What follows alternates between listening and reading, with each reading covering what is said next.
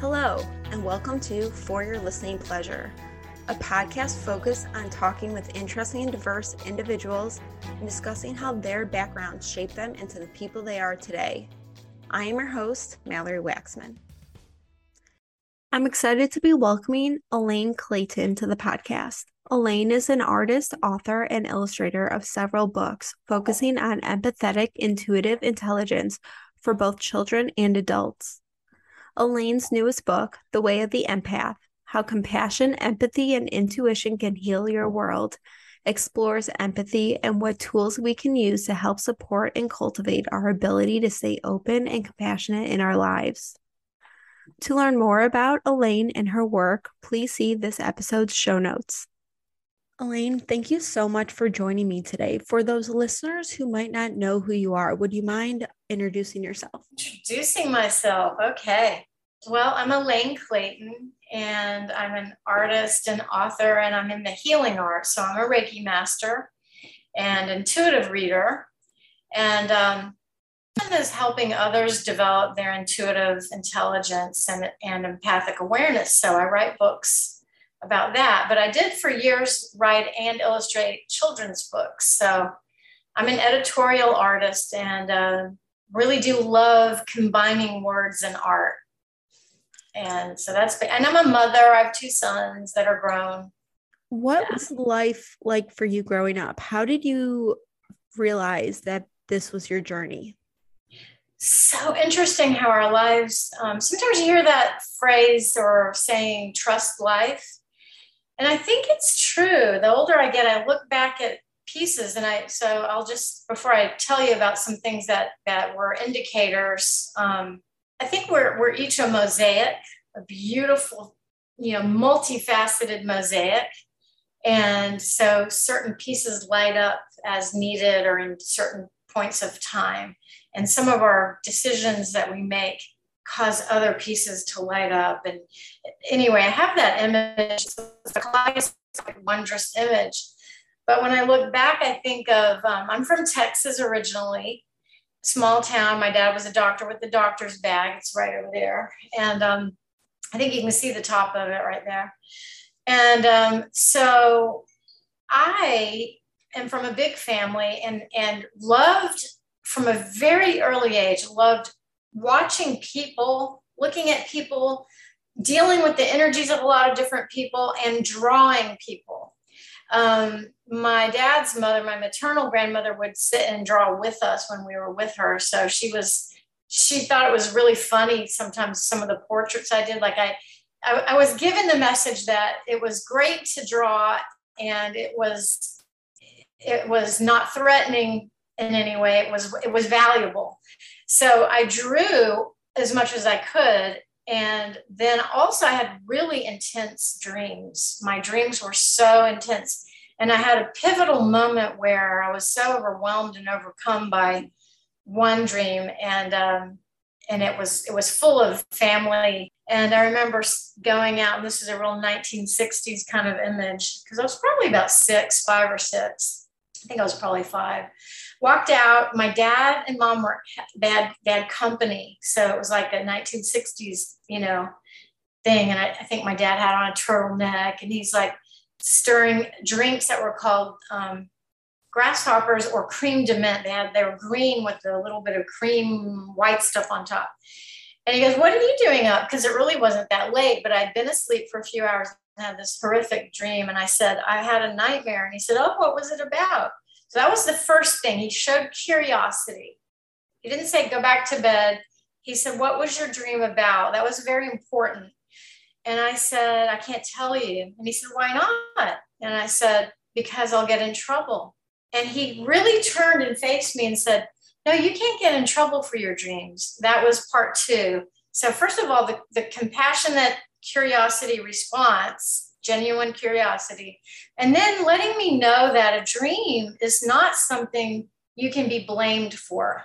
That's not what a overwhelming feeling of trying to get it out, like as it was like a big ocean wave that came, and finally I blurted it out. And he did chuckle a little because it had to do with his relationship with my mother, this dream. and it had religion, and I mean, I'm telling you, it had big themes. And so that was also important. That was the third most important part, that something ultimately extremely disturbing to me could also kind of have a funny side, in that it's really not as scary as you thought. We can look at it in many ways. And so that started a lifelong connection with my father, especially about dreams, about how to look at them. And then later he became a psychiatrist after he was a regular, family physician. And he never analyzed my dreams, but he taught me how to look at them. He would not cross boundaries by analyzing us or anything like that. So I learned a lot from that. And it created me an artist who wants to be in the healing arts. So that's kind of it. So you are an empath, and I know we've talked before about how others can be, but for those listeners who might not know, can you describe what an empath is or what the characteristics are? Well, I would like to say that we're all empathic in some way. I mean, this is a spectrum. I mean, we're all living. And if we're not, you could take the worst sociopath, but they will say someone hurt their feelings. So on some level, we're all learning about what our feelings are, and whether we have to live thousands of lives to evolve or whatever it is that creates our ability to care for others. That has to be said. And this, like the book, The Way of the Empath, that just came out in April that I wrote, isn't really seeking to say you're an empath, but you're not. I wouldn't want to do that. But what I would say is an empath is someone who has a predisposition, usually we're talking about a natural empath, to feel the feelings of others as if they were their own. So we have other ways of being empathic where, let's say that you're more mental energy empathic, and we use that a lot too. We might say, I don't know how it feels to be like someone in Ukraine where a bomb is actually falling in my neighborhood, and I have the heat from it and the shrapnel from it blowing through the windows. But I can understand that would be a nightmare. So that's a little bit of using the imagination, which also is in the realm of feeling. So that is a little bit of natural empathic sensing. But it's also a mental process whereby I don't have to necessarily feel like I'm in it, but I can guess from pictures and descriptions that I would not like it. So, but I would say if you're a natural empath, you just were always feeling stuff, and you grew up so sensitive, but thinking everyone else was also feeling those things, or noticing feelings happening in the room that nobody would acknowledge. And yet you're looking at someone upset, or you're observing some tension that no one else seems to want to even look at, and they're not interested. Even if you brought it up, they're not interested. They don't see it or sense it. So empaths, people who feel like natural empaths, will say, I felt like on the periphery of things and often very upset. And I had to carry that.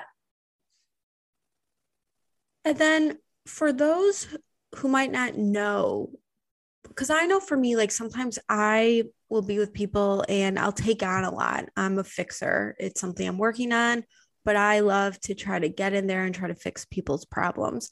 How do we, what's the difference, I guess, from like fixing or trying to help it from being an empath? Because I think that there isn't like a clear line, and I don't want listeners to be like, oh, I'm like, that's my problem. It's not a problem to have. It shows compassion and empathy when you do take on other people or try to help. But is there a difference between those two?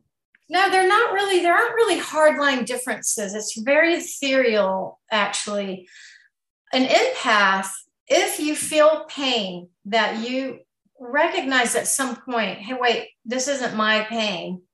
It's that person is going through something, but something in you immediately wants to fix it because you can feel it. You want it relieved for them.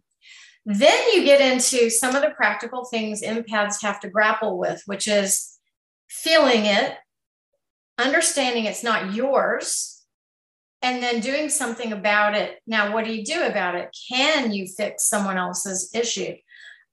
Some of us are doers. We have a natural gift. You may be a natural born, a miraculous fixer. You can get on it and do it. And part of compassion is to take action. However, I think what happens with empaths when it is problematic is when I see suffering and I think I am the fixer and I am the one with the answer, and therefore it is on me. So two things, and I think it's kind of biblical. So many things in ancient, people trying to figure out for thousands of years. So, thinking of the story of Jonah and the whale, and he finally, he's caught and I'll go to Nineveh. He's in Nineveh. His whole job was to fix Nineveh. The people were just doing everything wrong. And then they just don't care. They continue, even he's doing all this stuff for them. And he says to God, they're still awful. They're not doing anything they're supposed to do. And really the response was kind of, it's not your responsibility, or, Jonah, it's not all up to you. Well, Jonah would have a right to be angry because, hey, he just invested all this time. Didn't God want me to go fix this?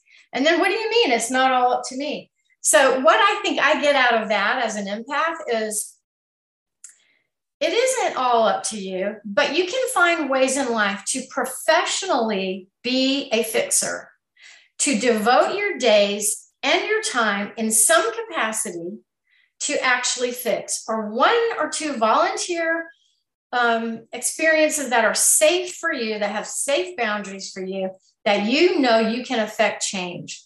Otherwise, you are going to be miserable. I mean, I can say from experience, and most all empaths talk about this, you don't know it at first. You're young, you go through things, but you are caught up in all kinds of stuff, trying so hard to fix it for somebody. And we all know no one can come here and fix me. I cannot be fixed by anybody, yet I can choose to be helped and then find ways to get it. But usually we really can't do all that for someone else. But I think it works best for empaths to have situations with good boundaries. And we only learn it from hard experiences. I think you said the key word there, which is boundaries, which is even something that I am working on practicing as well. But how can you have empathy for someone and not allow your ego to tell you that you're responsible for someone else? Because I think your ego sometimes can force you to think like, I should do this, or let me go kind of be the savior. I'm using that in quotes, listeners. But how do you work around that?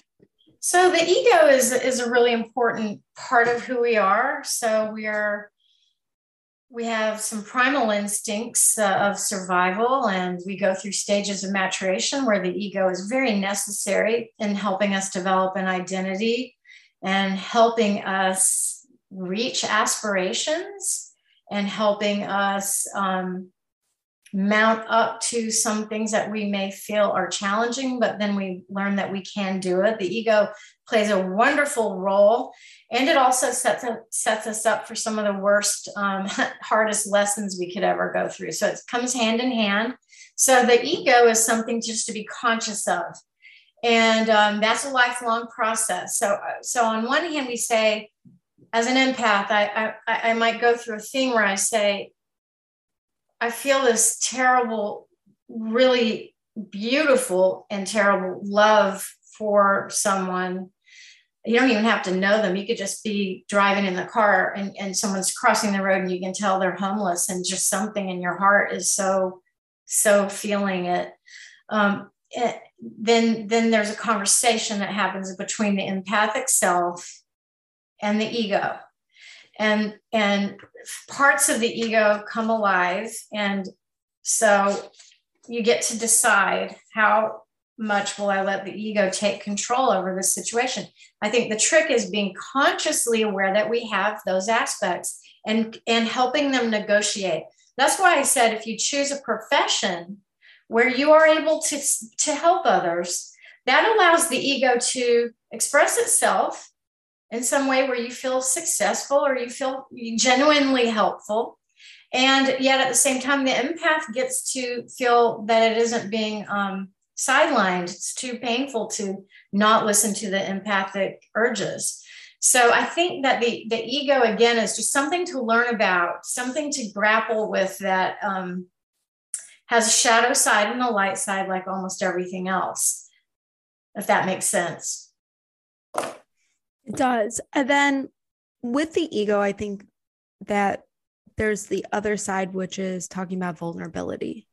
Mm-hmm. And it's hard to be vulnerable. I think we lose that part of ourselves at a young age when we're kind of told to stop being creative and imagining. Like when I've listened to some of your other interviews and you put it really in a great way of, how is math making you feel? Or what do you feel like, when you're in science? It's not about that. It's really like, did you do a good job? Did you guys score? We lose that kind of aspect. And I think by losing that creativity and that vulnerability, we kind of forget as adults to take that armor off. Why is it so important to be honest and to admit vulnerability? Well, that's beautiful how you just described all of that, because yes, we are conditioned to not focus on how we feel. So let's pretend for a minute that we're made up of a complex working of some rational and logical processing, and then some creative and emotional and really part of the mind that doesn't really have a rational explanation, but it has a knowing all the same. So it's emotional, empathic, intuitive, creative. It's all in one place. And hopefully both sides of our brains are in harmony. What happens in school when you get the message very immediately that there is a shame-based culture environment here where you're a winner or a loser, that's very much based on the ego. The ego is pretty black and white. When we get conditioned that way, you're either going to get a star or you're going to be shamed. So you get pretty on fight or flight mode very early on. My hope is that we're doing some things to become more aware of the fact that actually learners don't learn as well in that environment, because fight or flight causes part of the brain to shut down. In my first book on intuition, well, it's not really the first, it was the second, but with Simon & Schuster, Making Marks Discover the Art of Intuitive Drawing, Dr. Lori Nadel, I used a quote of hers about that, about the fight or flight thing. So the ego being what controls most things in our culture will set that up. So we get this sort of shaming, fear-based learnings that starts early. And that is sad. And I'm hoping that we're getting past it and we're nurturing the creative, emotional, conscious awareness aspect of our humanness more than we ever were. I'm hoping that that's happening more and more. And how did you ask that question again? What do we do about the ego with that? Or why is it so important to be honest and to admit vulnerability? Okay, right. Sorry, I got lost going down the garden path. Yeah, so the ego wants to say never be vulnerable. And there's an aspect to our humanness that's useful in that we do have fight or flight for a reason. We do have an alert system if we truly are vulnerable. It's there to serve us. You can be too close to the fire. You can be in a place that you shouldn't be. And so all that is important. The ego hates us to be in a dangerous situation. So in some ways, the ego protects us. But when we talk about vulnerability, we think of it as a weakness when ultimately we're all going to die. We're all vulnerable. This is ridiculous for us to pretend that we're not. Why should I see telling people honestly how I feel as a threat to me. Well, there are reasons why we feel threatened, because the whole world jumps on and says you're stupid or you're And whatever. it's scary, I think, to be vulnerable and open yourself up, because there's a fear of rejection, There's a fear fear of being made like looking embarrassed, not smart, not this, not that, all of these things. But then when you don't say what you feel, I know for me personally, I ruminate, it eats me up. And then it's not healthy, because I go back and replay and think, I should have said this, or I didn't tell somebody how I really felt about them. And it haunts you in a weird way. But then it's a cycle that you're like, when the time comes again, you almost talk yourself out of it, because you're like, well, what if they don't feel like this? Or it's scary to be open. I think of the image of you're taking your armor off, and like, if they shoot at you, like, it's going to go straight for the heart. You have no protection when you're being super vulnerable. But on the flip side, when you are vulnerable, you walk away thinking, I did everything I could in that situation. I said everything. I have no regrets. So it's that fine line, at least in my experience.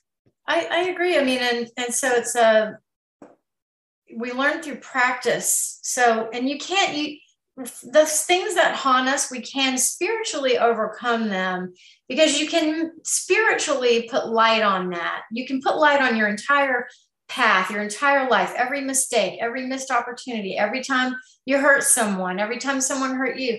We can psycho-emotionally deal with it better when we get a little bit above it. That's one of the reasons why I do these stream drawing meditation, intuitive readings, is like get out of ourselves a little, and let there be some love in all of the stuff, even the mistakes, even the pain and hurt.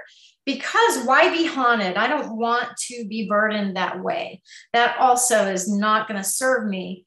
And so we only learn through doing. And yes, I'll say a lot of the times I've ever been vulnerable, anytime really, you say what you feel, you allow yourself to be seen for who you really are, you take a major risk, and someone usually will puncture it on some level. Somebody will.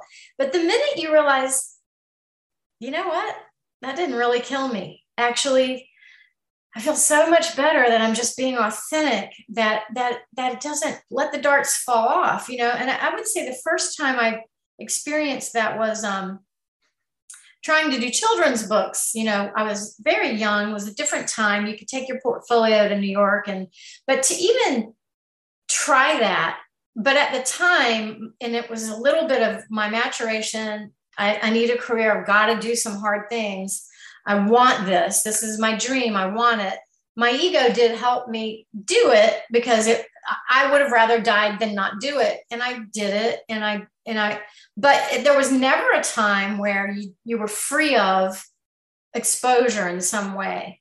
So I think when we're authentically doing what we love, or saying what we feel our heart wants us to say, even if later we decide, why did I say that? We only know when we know. We're only conscious when we are. So it takes time to become more conscious. But ultimately, whenever we're vulnerable, you're just going to have to accept that there is an exposure element, but it doesn't really kill you. There are ways in which we can survive, right? It's like the fairies. I don't know, they say this is an Irish thing. So there's this battle of Ben Bulben, this big, beautiful land formation. And it looks like it has a little doorway, like a fairy door. And there was a terrible battle. And the side that was losing and being massacred and bludgeoned, they said, well, actually, you didn't kill us. We just became invisible. And I love that, because it was the beginning of fairies, like the idea that the fairy realm, it existed even if you couldn't see it. So you could sort of be playful with some of these things. Is this really the end of the world when I'm criticized, or when someone does a pot shot, or when you're trolled? Yeah, some people are jumping off of a building because of it. So people have to be aware that they can kill someone with this stuff. But at the same time, we can with ourselves, find a place to be comfortable with a certain amount of vulnerability. I mean, you don't want to expose yourself in a way that is ultimately destroying you. Do I want to live with an abuser throwing furniture or hitting? Absolutely not. Why would you stay in that? So there are a lot of reasons why people feel trapped and emotionally stay trapped, especially empaths. But the first thing is get away from the danger. So there are times when we need to talk about vulnerability as actually really a very important thing to get away from danger. So I read your book, The Way of the Empath, and what came out for me is to be a lot more aware in moments when I'm around people. How do I feel? Because I think for a long time, I would just kind of mute my feelings, especially my gut feelings. And I think it's really interesting as I've talked to more and more podcast guests and have really started to explore my own journey, how your gut has neurons. And it's like the first indicator that something's off, even though your head might not want to listen to it, but that gut reaction and taking a step back, you talk about really listening to your body. And so lately I've really, sometimes when I'm out or at a place, I know I don't really love being there. I'm ready to go home. But now that I'm paying so much more attention to those small indicators, it's like, I feel it instantly. I don't feel good. The energy here isn't great. This isn't healthy, or this isn't good for me. I'm ready to leave. And taking that power back to be like, you know what? It was great seeing everyone. I'm going to go. It was so interesting after reading your book, how these small cues I think I used to mute, I've now put on full volume. And I would encourage other listeners to read the book and to really start to pay attention to those indicators, because we all have them. Like you said, it's a spectrum. We just over time have learned how to mute them or maybe not pay attention. Yeah. So like when we were young and you think of yourself in a school classroom environment, very young, and your mind isn't even sure what it's supposed to be doing, but your stomach is definitely hurting or some other sensation. I find that there might be someone I care about, but around them, I am getting a central nervous system cortisone bomb going off. Like I feel nervous in my system, but I'm trying to overcome it because this is a nice person. There's so many wonderful things about people. So, but I have to acknowledge when I feel that way, first of all, why, and really go into a meditation to try to open up to receive why. Is it, you can always get to the kernel of it. You just have to spend a little time to do it.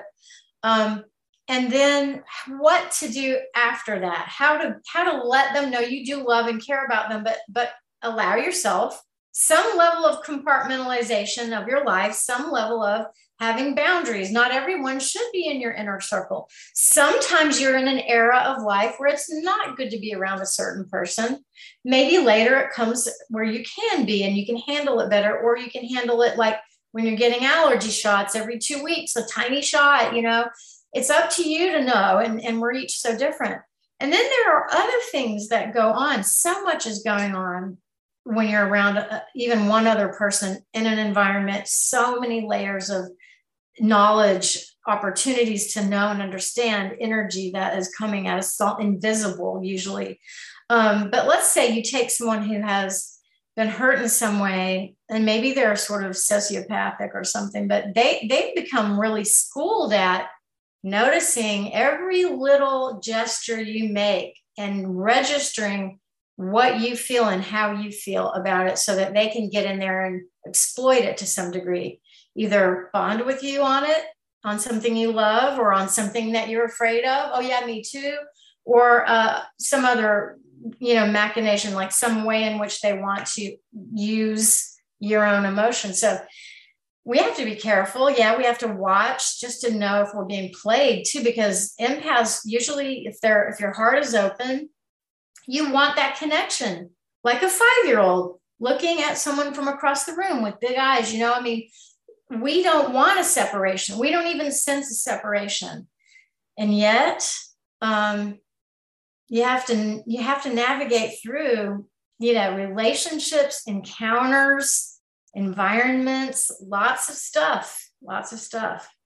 My follow-up question to that is, how can we as a society become more empathetic, more knowledgeable? Because I think that lately there's been a big shift, especially coming out of we're still in the pandemic, but coming into this new stage of looking at things, looking at trauma, understanding how we're feeling. And people, especially athletes, are coming out and talking a lot more, celebrities, about their mental health or how they're feeling. So I think the conversation has started, but it's really, we need to kind of hone in a little bit more and open the doors to talk more about being empathetic and listening to our bodies and, all the things we were talking about today. What steps can we start to take from your point of view?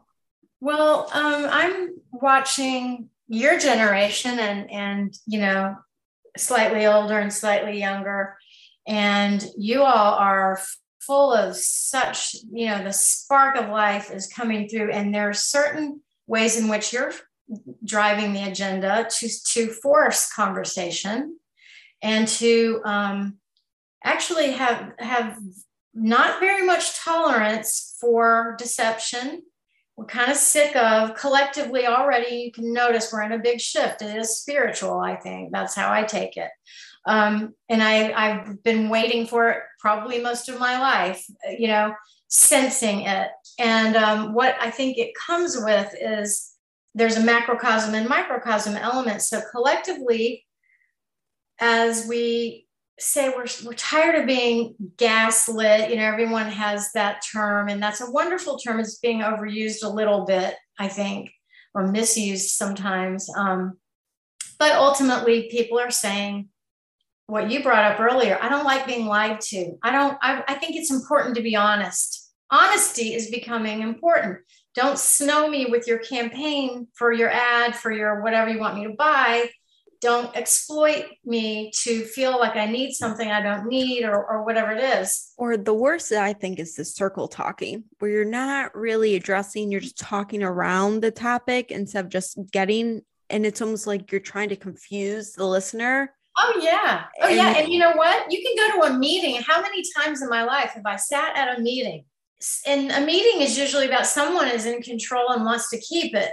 So sometimes a meeting gets some cool stuff gets decided. You feel that, hey, this is great. And we're going to go off and we're going to do something good. But a lot of times it's a total lie. It's a fake topic, fake agenda and everything. In politics, there's a lot of fakery. Oh, yeah. We're so sick of it, I can't, literally, politics gives me it raises my blood pressure lately. But because it's a lie in many ways. Because it's a bad thing. I also think I just loved your definition of a meeting. It's really someone wanting to keep power, but they still have a meeting to seem democratic or to seem like they're opening to listening to others.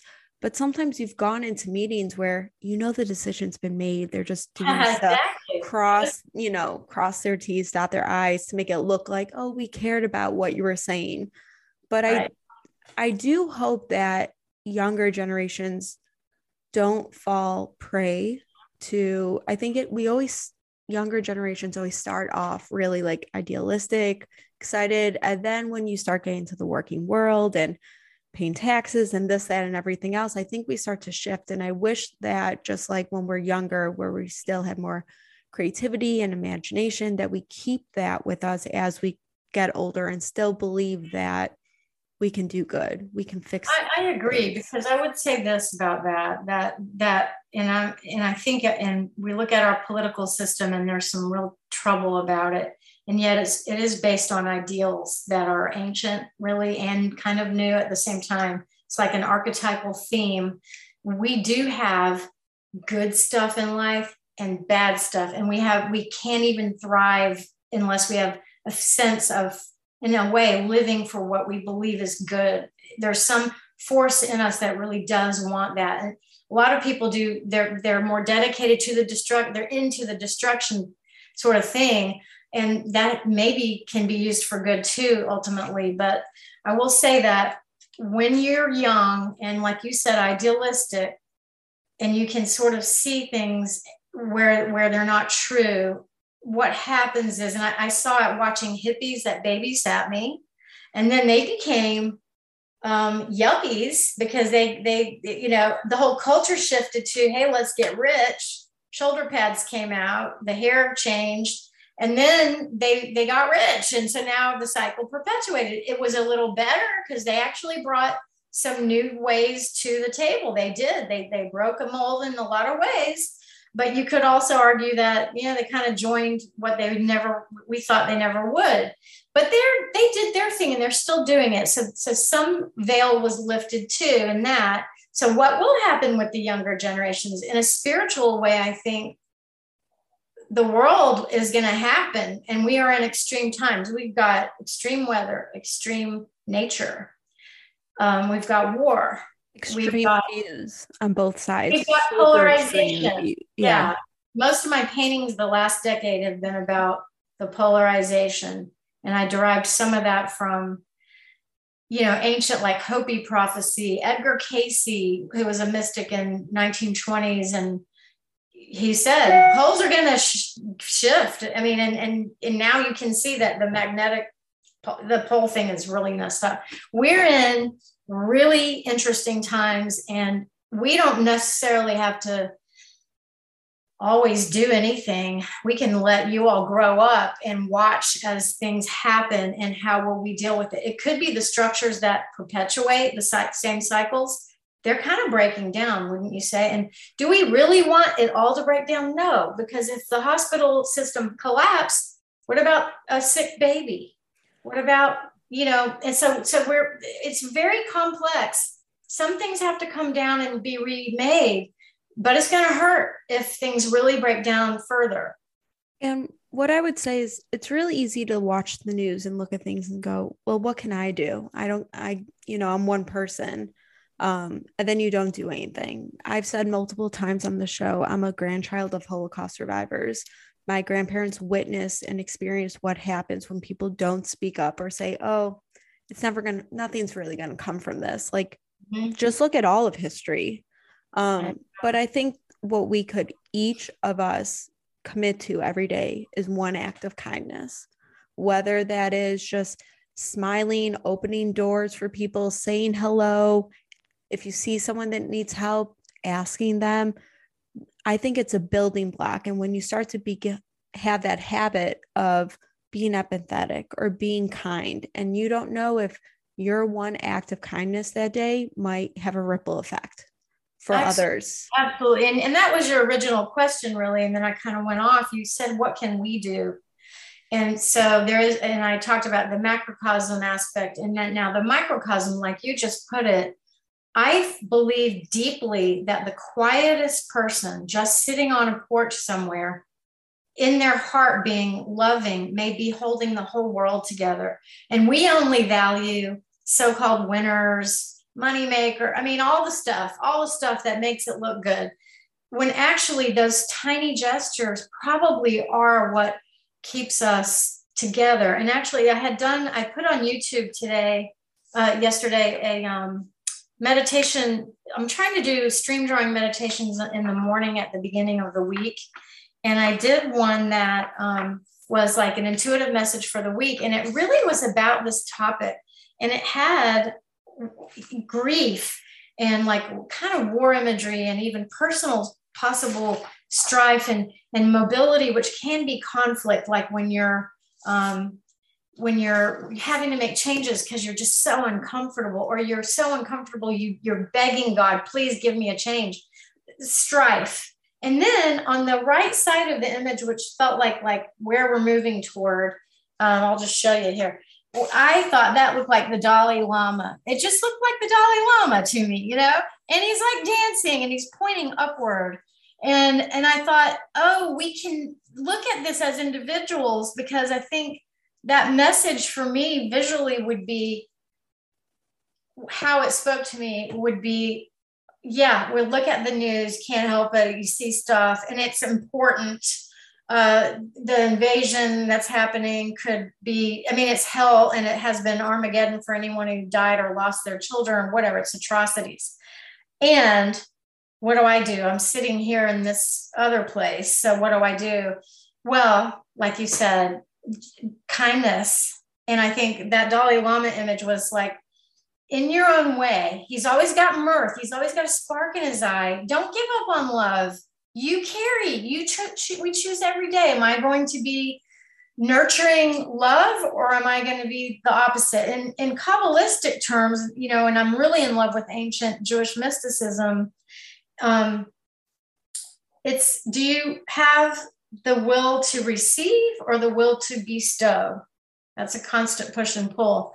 If I try to say to myself, I want to really nurture the will to bestow, to give to others in some small way, even just start by that, opening the door. I mean, I asked my son to do that once in junior high. I would drop him off, and I noticed kids just going in, and there was sort of a cold emotional climate with that whole thing. And I said, you know, just to open the door for someone. And I would watch, and do you know what started happening? I would watch people not even acknowledge that he opened the door, and there he was opening it. If you would go in, no one seemed to say hi to him or anything. Within a few days, others were opening the door. It was true. And it really made me think, you know, at the stop sign, let someone else go first or whatever, you know. So it is those little things. I think they matter more greatly than we ever will realize. So I'm a big walker. I love going on walks. Females are not always the nicest to each other. Mm-hmm. There's a competition. Yes. Yeah, rivalry vibe. And we don't really compliment each other. And what I have really taken is when I'm walking, if I see someone, I'll be like, hey, I love your shoes. Or yesterday I was walking and this girl had beautiful hair color. Like I literally asked her who her colors was. And I was like, I love your hair color. And you just saw this light, like, thank you, like for recognizing, for saying something. And it's those small little acts that when I turned around, you could see how she was walking was like, oh, wow, I felt acknowledged or appreciated or whatever it is. And when I was, you know, your book, yes, it's called The Way of the Empath, but then it says how compassion, empathy, and intuition can heal your world. And I think that all of us, the point of the show, how this all started, was really trying to create more empathy and kindness through conversation, through learning about one another, to try to make the world a little better of a place. This was my way of trying to do something. There's 1,000 ways we could continue having this, but I think your work is so important, and how you've grown from, yes, you started with children's books, but you do so much to try to spread like your gift and knowledge to so many. So thank you for that. Well, and I thank you, because with this platform, you allow all this to just ripple from your heart out, and you're, you know, allowing people like me to come in and have a voice. And then, you know, I really appreciate you acknowledging me, because there are days, even though there are days, because I do this more spiritually than sort of business head, you know, like I don't get everyone's email address so I can get them. I mean, I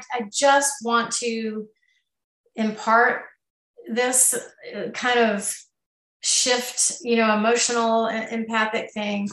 And some days I feel like it's too hard. It's, you know, I get weary. The world is full of some weary energy, and it can feel really despairing. And I think a lot of people are feeling it. And so that is a beautiful thing that you said. And sometimes, you know, I will tell you, I remember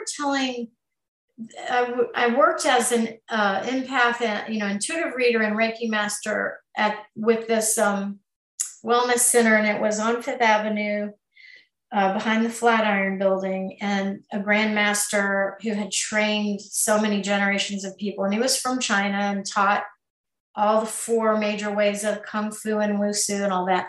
And people would go to him for healing, but the people who trained under him would also say, he is a very dangerous man. Like they knew he was, but to you, he would look like just this peaceful guy, you know, with jade necklace and whatever. Well, I remember telling him once how frustrated I was that I was speaking and people were not listening. And he said, stop talking. And I said, to me, oh no, because I'm just learning how to talk.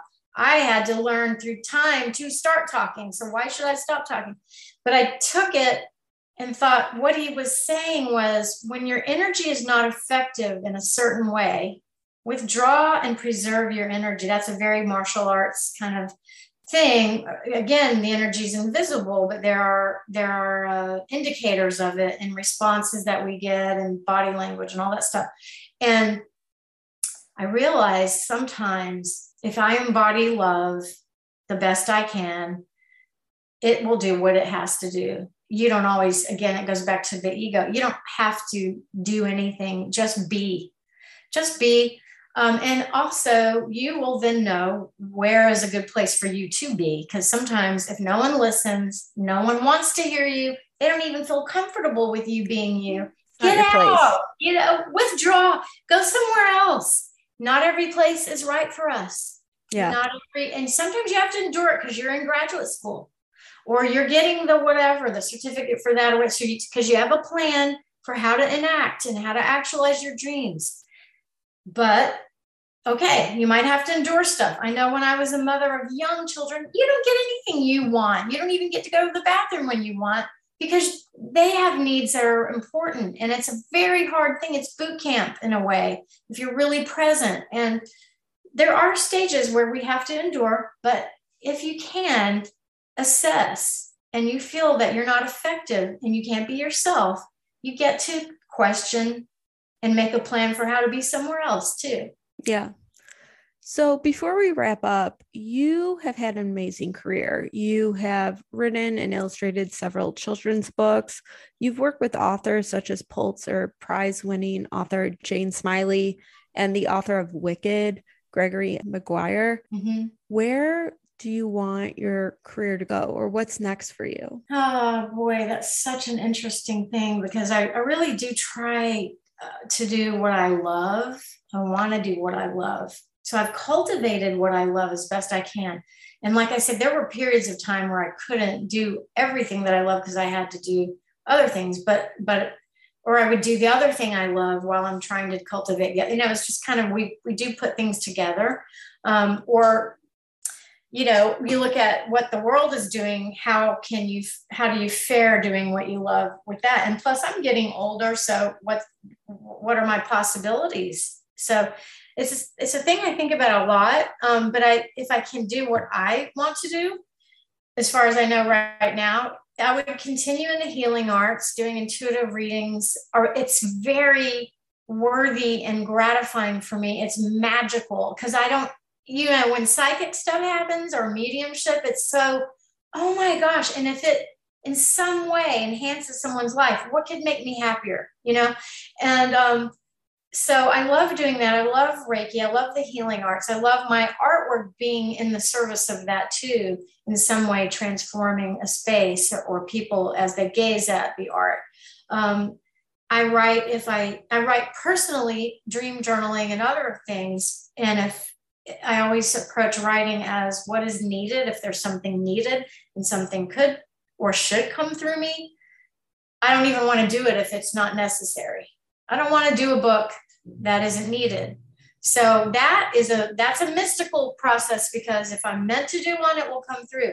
I'd also like things in my own personal life to develop in ways that, probably everyone relates to. Through COVID, there was a lot of sheltering, a lot of cocooning. And I did write The Way of the Empath while I was in that, because why not? I did a lot of artwork and stuff in that too. But that's extreme. And so I don't really know how. I have to do my career sort of aspirations as I see also what the world is doing.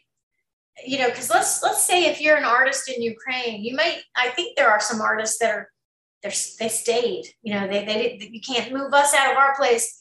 I've heard of that. It's kind of amazing. But in general, what is the role of art if you have to flee with just the clothes on your back? So art itself serves in different ways. We can over here do art that might help people feel more for a war-torn, or for anything around locally even. But I think what our purpose is, our soul purpose, changes as the world around us changes too. So I don't know, honestly, I just hope to keep doing what I love. I want to be around people more than I was, because I couldn't really do in-person readings. It was all, Zoom or by phone, which is fine, but Reiki too, some clients, but not much. I'd like to get where I can be around people. And then what about you? Did you sense that also? Do you feel like something you're hoping that we can interact now in ways that we couldn't for a few years? Yeah, I think that I used to love to like be out and be social, and now I find it exhausting. It's hard to kind of get motivated. Oh my gosh, it is. It's like we don't have the skill for it. We have to rebuild it. It's like the endurance. Like I can handle certain parts, but then when I'm ready to go, like I'm leaving. I don't care if other people want to say, like, I am going home. So I would that, trust that. Yeah. yeah. And, for me, I really want to build this podcast. I want this to be, had such amazing guests and such phenomenal, inspirational conversations. And so really growing this so people can learn and grow with it. So that's kind of where I'm putting my time and energy. And of course, I have my regular job, which I'm enjoying and learning a lot. So, and I think just kind of focusing on me, I come to realize I help and give a lot of others. And it's time for me to stop being such a giving tree and put up boundaries and all these habits that I think that during the pandemic, a lot of healthier habits, choices kind of went out the window because you were just so happy to see someone. You didn't really care if it didn't work with your schedule, or you were just happy to be around people. And now it's, how do you still protect your power and your time, but still go out and see the world and grow on your terms. Yes. And I can tell you, it's not that you're not going to be the empathic fixer, one who has the gift to fix. It's that you're going to start doing it in ways that are optimal for you. And by that, I mean healthy, rewarding, emotionally safe, physically safe, all those things, psychologically safe. Yeah, that align more. Yeah. It's like your Garden of Eden gets to be your Garden of Eden, and you can allow and disallow what isn't, you get to decide. And it's so true. During the pandemic, it was kind of emergency mode, and there is some PTSD now. We have not even dove into the trauma, I think, of the past few years. I think that's going to take time.